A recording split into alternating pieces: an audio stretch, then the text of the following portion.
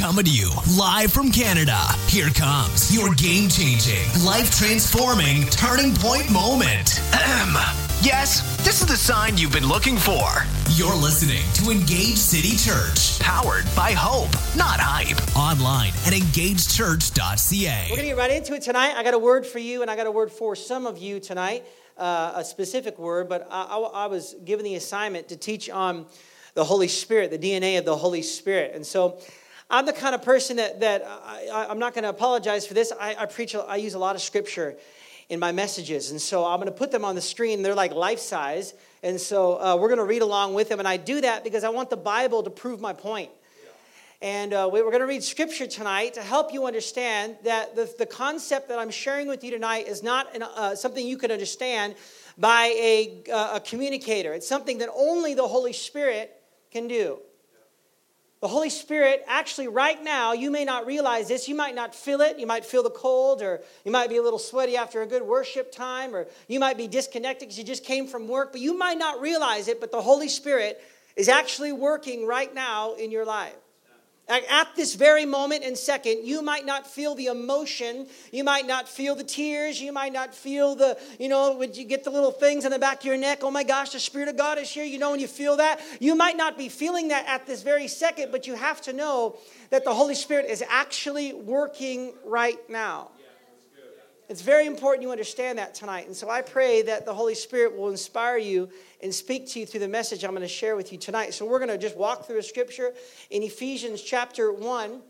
Wow, it's so big. I didn't anticipate this. So I'm going to have to stand over here once in a while. I hope that's okay for your sound there. But we're going to read this life-size scripture, and we're going to walk through this together. And I feel like it's a double, but it's not. It's not a double. It's actually the scripture I intended to read. It looks so large. Okay, so what we're going to do is we're going to read this together, and I just want to walk you through the scripture. So it says, "For this reason, ever since I heard about your faith and the Lord Jesus and your love for all God's people, I have not stopped giving thanks for you, remembering you in my prayers. I keep asking that the God of our Lord Jesus Christ, the glorious Father, may give you the Spirit," with a little F there, meant to take that out, "the Spirit of wisdom and revelation." That means if you click it, there's like cross references, "so that you may know him better.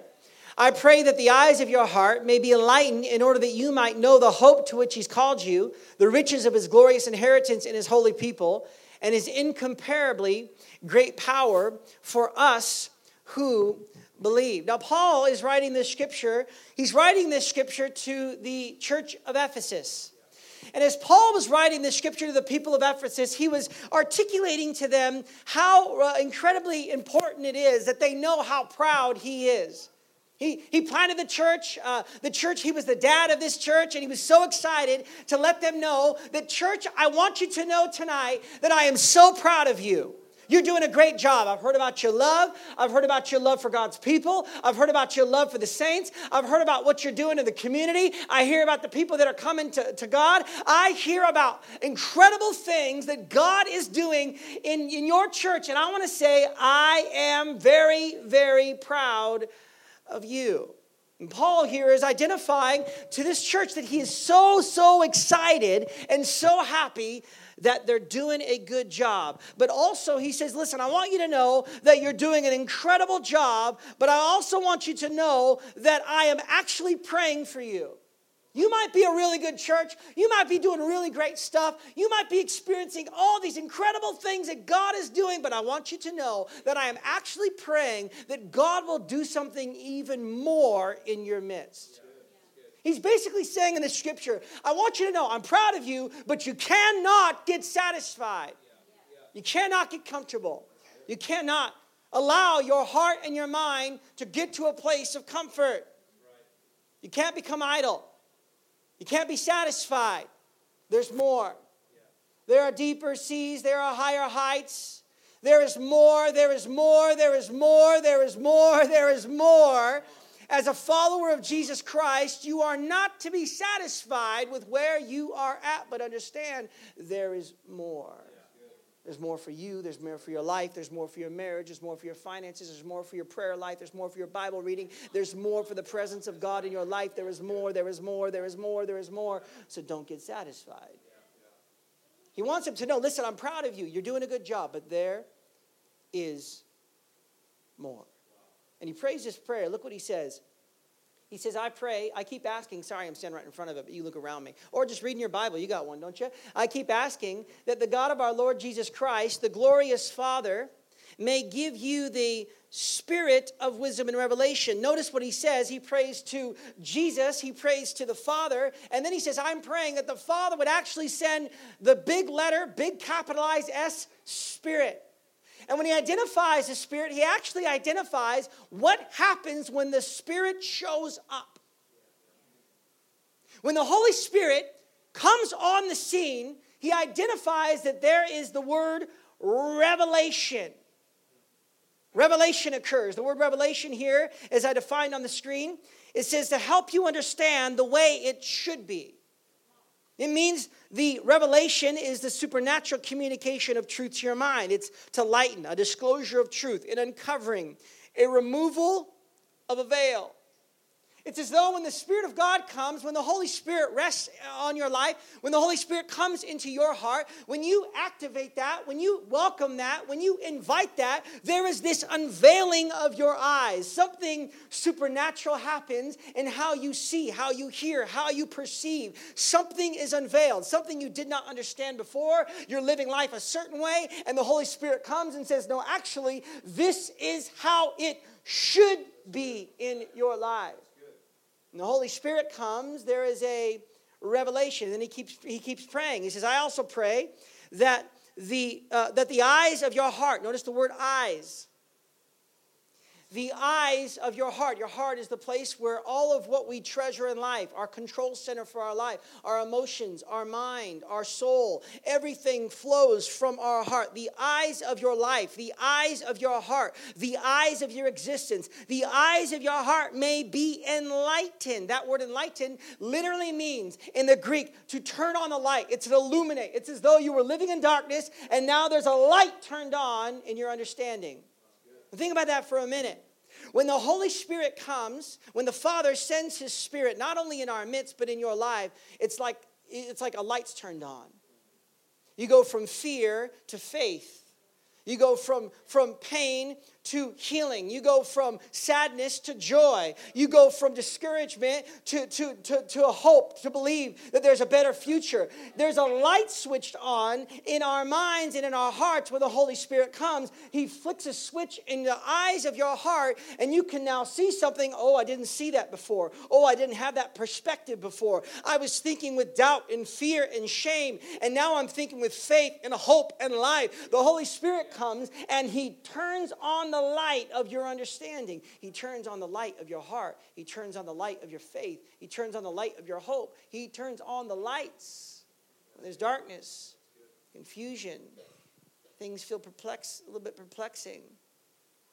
You don't know how this is going to work out in your marriage. I don't know how this is going to happen in my relationships. I don't know how this is going to pan out with my finances. And the Holy Spirit in one instance, in one moment, in one iota of a millisecond comes, and instantly He changes everything and turns on the light. Yeah. So good. Something shifts in your perspective on the life that you're living. In fact, the reason Paul could communicate this message was because Paul had experienced this message. And you guys all know, most of you, I believe, are believers here tonight, DNA night, Holy Spirit. You know the story of Saul turned to Paul. Saul was this man who thought he was serving God, but in reality, he was actually living for himself. There was anger, and in fact, so angry at these people called the sect called The Way, who preached Jesus Christ being resurrected from the dead. And these people of The Way were serving this God named Jesus. And Paul believed that they were a kind of a run-of-the-mill cult.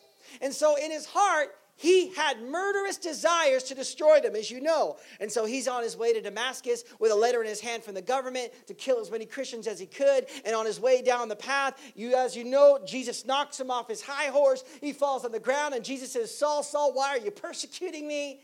And Saul says, I didn't know it was you, Lord. And then he says, I want you to go into the city, and I'm going to send someone to speak to you. I'm going to send someone to do something in your life. And meanwhile, Ananias is in the city, being told by God to go talk to this murderer. And Ananias is thinking, come on, God, don't make me do it, please. This guy, it's a trick. He's going to totally just take me out. I know what's going to happen. I'm the first to go in Damascus. I know what's going on. This is the devil, not God. I get it. He says, no, I need you to go into the city and do exactly what I tell you to do. And so we come to the story now and look exactly what happened to Paul in the scripture, life size again. Then Ananias went to the house and entered it, placing his hands on Saul. He said, Brother Saul, the Lord Jesus, who appeared to you on the road as you were coming here, has sent me so that you may see again and be filled with the Holy Spirit. Immediately, something like scales fell from Saul's eyes, and he could see again. When the Holy Spirit came upon Saul's life, immediately something like scales fell from his eyes, and he could see. Again, Paul had experienced this. He had experienced this reality. He'd experienced this encounter. We see another example of this in Luke chapter 24. Jesus is sitting around the table after he resurrected from the dead. And it says, as they sat down to eat, he took the bread and blessed it. And then he broke it and gave it to them. Suddenly or immediately, their eyes were opened and they recognized him. That word recognize is my favorite Greek word, epiginosko. That word epiginosko is the word know. It's actually the word to find intimacy. It's actually the Greek word, any children in here? Okay, plug your ears, kiddos. You all know about this. It's okay.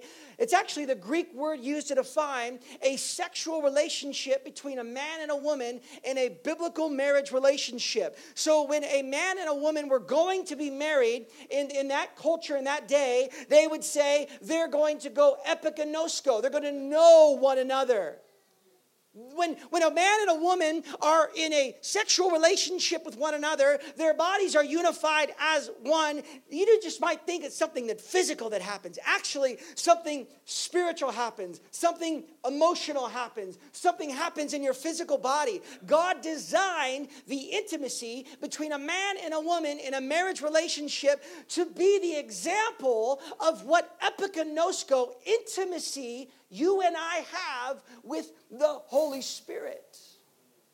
That when you and I are experiencing a relationship with the Holy Spirit, there is such deep intimacy physically and emotionally and mentally and spiritually and physically. My whole being, my heart, my mind, my soul, my strength are being impacted. When my eyes are opened, I recognize Jesus. I see him like I never saw him before. I have a fresh revelation that I didn't have yesterday. I experience him like never before. This intimate encounter, this epiginosko moment. And Paul actually wrote in Ephesians chapter 2, 4, and 5, look what he said, but because of his great love for us, God, who is rich in mercy, made us alive with Christ. When you became a follower of Jesus Christ, at one moment and in one instant, you went from darkness to light. Now, I love saying statements like this in a Christian context, because most Christians are like, well, I get that. What are you talking about? I know that. But do you really?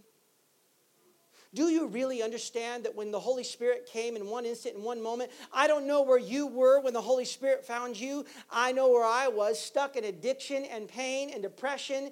I have an addictive personality, and the devil knew it, and he found me in the darkest part of my life. And the Holy Spirit, in one instant, in one iota of a nanosecond, in one moment, the Holy Spirit immediately and suddenly came upon my life, and I recognized Jesus for who he was.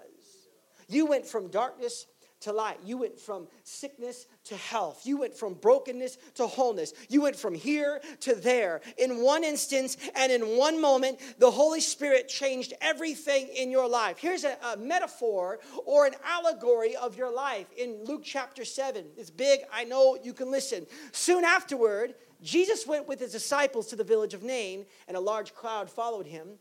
A funeral procession was coming out as he approached the village gate. And the young man who had died with a widow's only son, and a large crowd from the village was with her. And when the Lord saw her, his heart overflowed with compassion. Don't cry, he said. Then he walked over to the coffin and touched it, and the bearers stopped. Young man, he said, I tell you, get up. Then the dead boy sat up. That's a crazy funeral. The dead boy sat up and began to talk, and Jesus gave him back to his mother. When you were being pulled out in your life, you were laying dead in a coffin of your life. You were in spiritual darkness. You were in spiritual brokenness. You were lost, dejected, broken, hurting, addicted, and had nowhere to go, perplexed about your future, misunderstood. You don't know what's going to happen in your life. And in one moment, Jesus came and he placed his hand upon the coffin of your life, and he said, rise up, come alive. You made you alive with Christ. And at that moment, the Holy Spirit made you alive like you were never alive before. You say, Ryan, I know this, but do you really know this? See, the sad part about many Christians in the kingdom of God today, especially in the 21st century, is that even though Jesus came and touched the coffin of your life, you want to go back and get back in the coffin.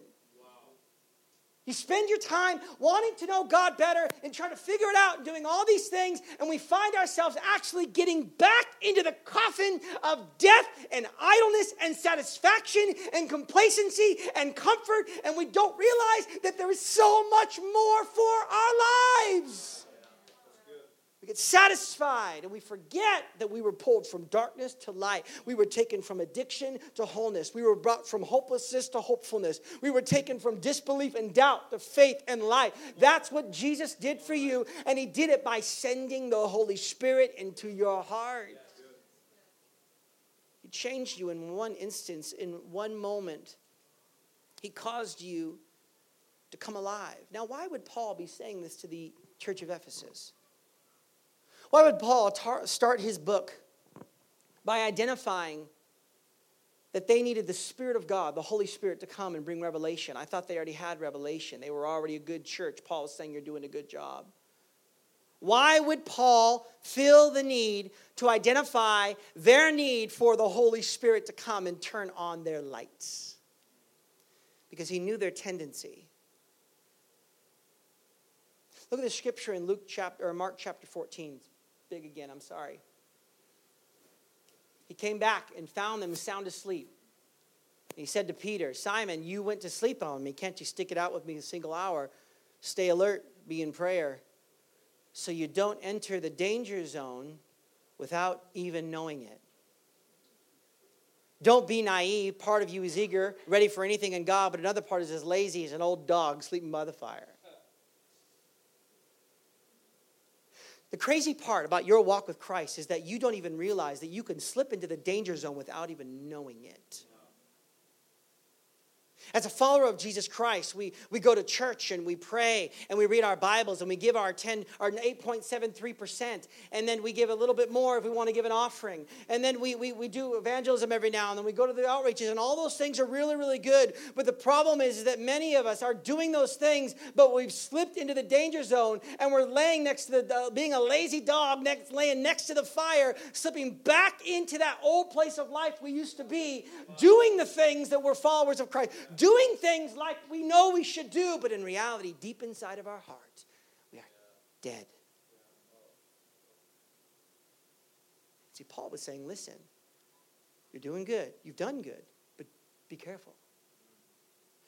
And I think actually Paul was being prophetic, because when Paul wrote this book to the church of Ephesus, I believe he knew what would later be written in Revelation.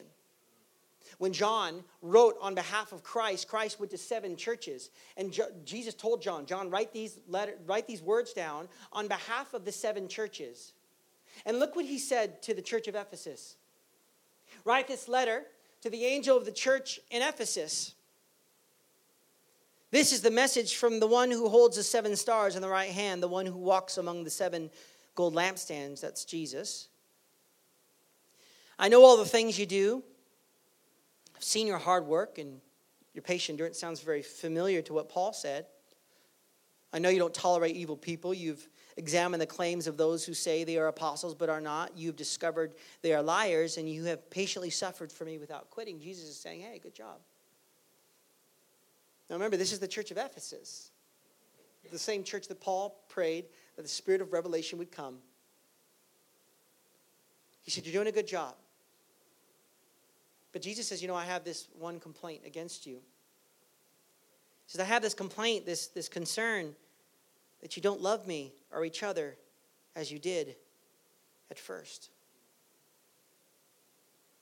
The reason I wanted to share this with you tonight, because I think as followers of Jesus, sometimes we think that we're good. We just think that, like, as long as I say that prayer, as long as I go to church, as long as I give my money, as long as I'm doing a thing, like, I'm good. Right? Like, I know all the things that I need to do to be a good Christian, right? Is that kind of what it's all about? Yes, there are disciplines we must do to grow in our walk with God. But I have a message inside of my heart for the church today to say, listen, don't become so focused on doing that you forget that sometimes the Holy Spirit wants to come and do something so different in your life that He'd never done before. Many of us have been in those church services or those conferences or those youth groups where you went at that time and you can say, I remember when I was in grade 7 and I was at that youth camp and God ministered and God moved and it was so incredible and it changed my life. Yes, but do you know the Holy Spirit wants to do that in your life right now? Yeah. Do you know that the Holy Spirit wants to minister to your heart and your life right this second? And actually, Jesus told us exactly what we are supposed to do in this scripture.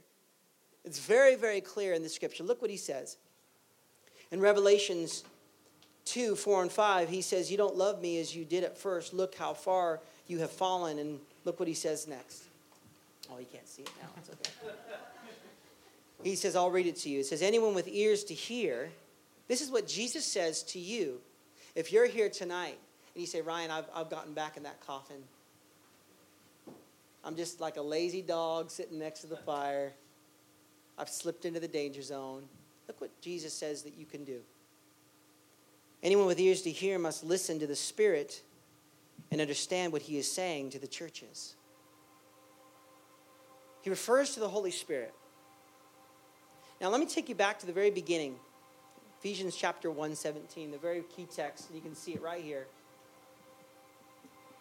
He says, I pray that the spirit of wisdom and revelation would come. Look at that. That you might what? Know Him better. That word know is, guess what? Epigenosko. Do you know that the primary role of the Holy Spirit in your life is to help you fall even more intimately in love with Jesus? My concern for many followers of God today is that we've allowed ourselves to get into that comfort zone. We've allowed ourselves to be a little satisfied. And I believe what the Holy Spirit wants to do is He wants to come in His grace, in His love, in His power. And He wants to minister to your heart. And that's why I said in the beginning, you don't even realize that He's working and you don't even feel it. He is here right now ministering to your heart and to your mind. Right now, at this very moment, the Holy Spirit is here. And if you're here tonight, you say, you know what, Ryan? I'm like a lazy dog sitting next to the fire. You know what, Ryan? I have fallen away from my first love. You know what, Ryan? I don't love Him like I used to love Him, Ryan. What do I do? Should I go pray for an hour? Should I go read 15 chapters of the book of John? Should I go to every church service that I can go to? The answer is sure. But you know what you really need to do? Stop. Do nothing. And let the Holy Spirit do what He does best in your life. He works when you don't even realize it. When you're in the darkest part of your life, do you know the Holy Spirit is there in those moments working on your heart? Do you know the moments when you're confused and you just don't know why life is turning out like it's turning out? Did you know that the Holy Spirit is there working in your life? You don't have to do anything. What I want to do for a moment here tonight is I'm just going to give us a moment just to wait. You don't have to do anything. And the Holy Spirit here right now, what He wants to do is what He does best. He comes and He reveals. He comes and He turns that light on in your heart. He comes and reminds you of where you came from. He comes and reminds you of where He found you. Can you remember back to the day He found you? Just do me a favor real quick. Can you just play? Just really quietly. I want you to close your eyes for a moment. Just for one moment, close your eyes. Can you remember back to the moment when you first met Jesus? Do you remember where you were at? Do you remember what kind of pain you were experiencing? Do you remember what kind of discouragement you had in your life or the confusion you had? Can you remember back to that moment?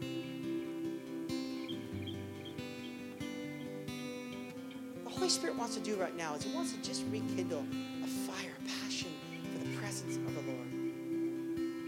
He wants to turn some lights on. He wants to reveal something fresh. He wants to bring back into your remembrance the things He taught you many years ago that you wrote down or you journaled or you underlined in your Bible when you were first a follower of God and you served it and said, oh my gosh, this blew my mind. He wants to do it again right now in this moment. Would you just close your eyes for a moment? Holy Spirit, I just ask you,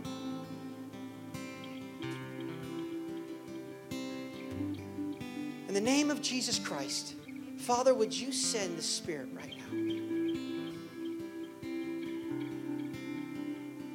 Holy Spirit, we ask you to come in this moment of quiet.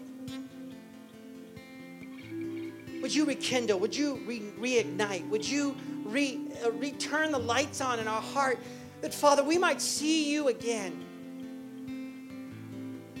That we might understand who you are again, oh God. Father, we've gotten complacent. We got a little settled. We got a little comfy, a little satisfied, living on old words, living on old thoughts, living on old things. But God, Holy Spirit, right now, would you reveal yourself to us right now? Holy Spirit, this is the only thing that can change a church. This is the only thing that can transform lives. This is the only thing, God, nothing else but the presence of the Holy Spirit. Holy Spirit, right now, we lay down our pride. We lay down our fear. We lay down our doubt. We lay down, Father, our confusion right now. We pray, Holy Spirit, turn our lights on right now in the name of Jesus Christ. Holy Spirit, turn the lights on in this place even right now. Turn the lights on in our heart even right now, Holy Spirit. Come on, right now, I want you just for a moment, as we're just going to take a few moments just to ask the Holy Spirit to come. Would you just place your hand on your heart and begin to invite Him to come? Holy Spirit, we invite you in right now. Come on, just begin to use your words, use your mouth right now. Begin to invite Him in. Holy Spirit, we invite you in right now. Holy Spirit, we invite you in. We invite you in. We invite you in. Come on, this is between you and Him right now. You've been listening to The Engaged Life, powered by Engaged City Church. If you like what you heard, check out engagedchurch.ca.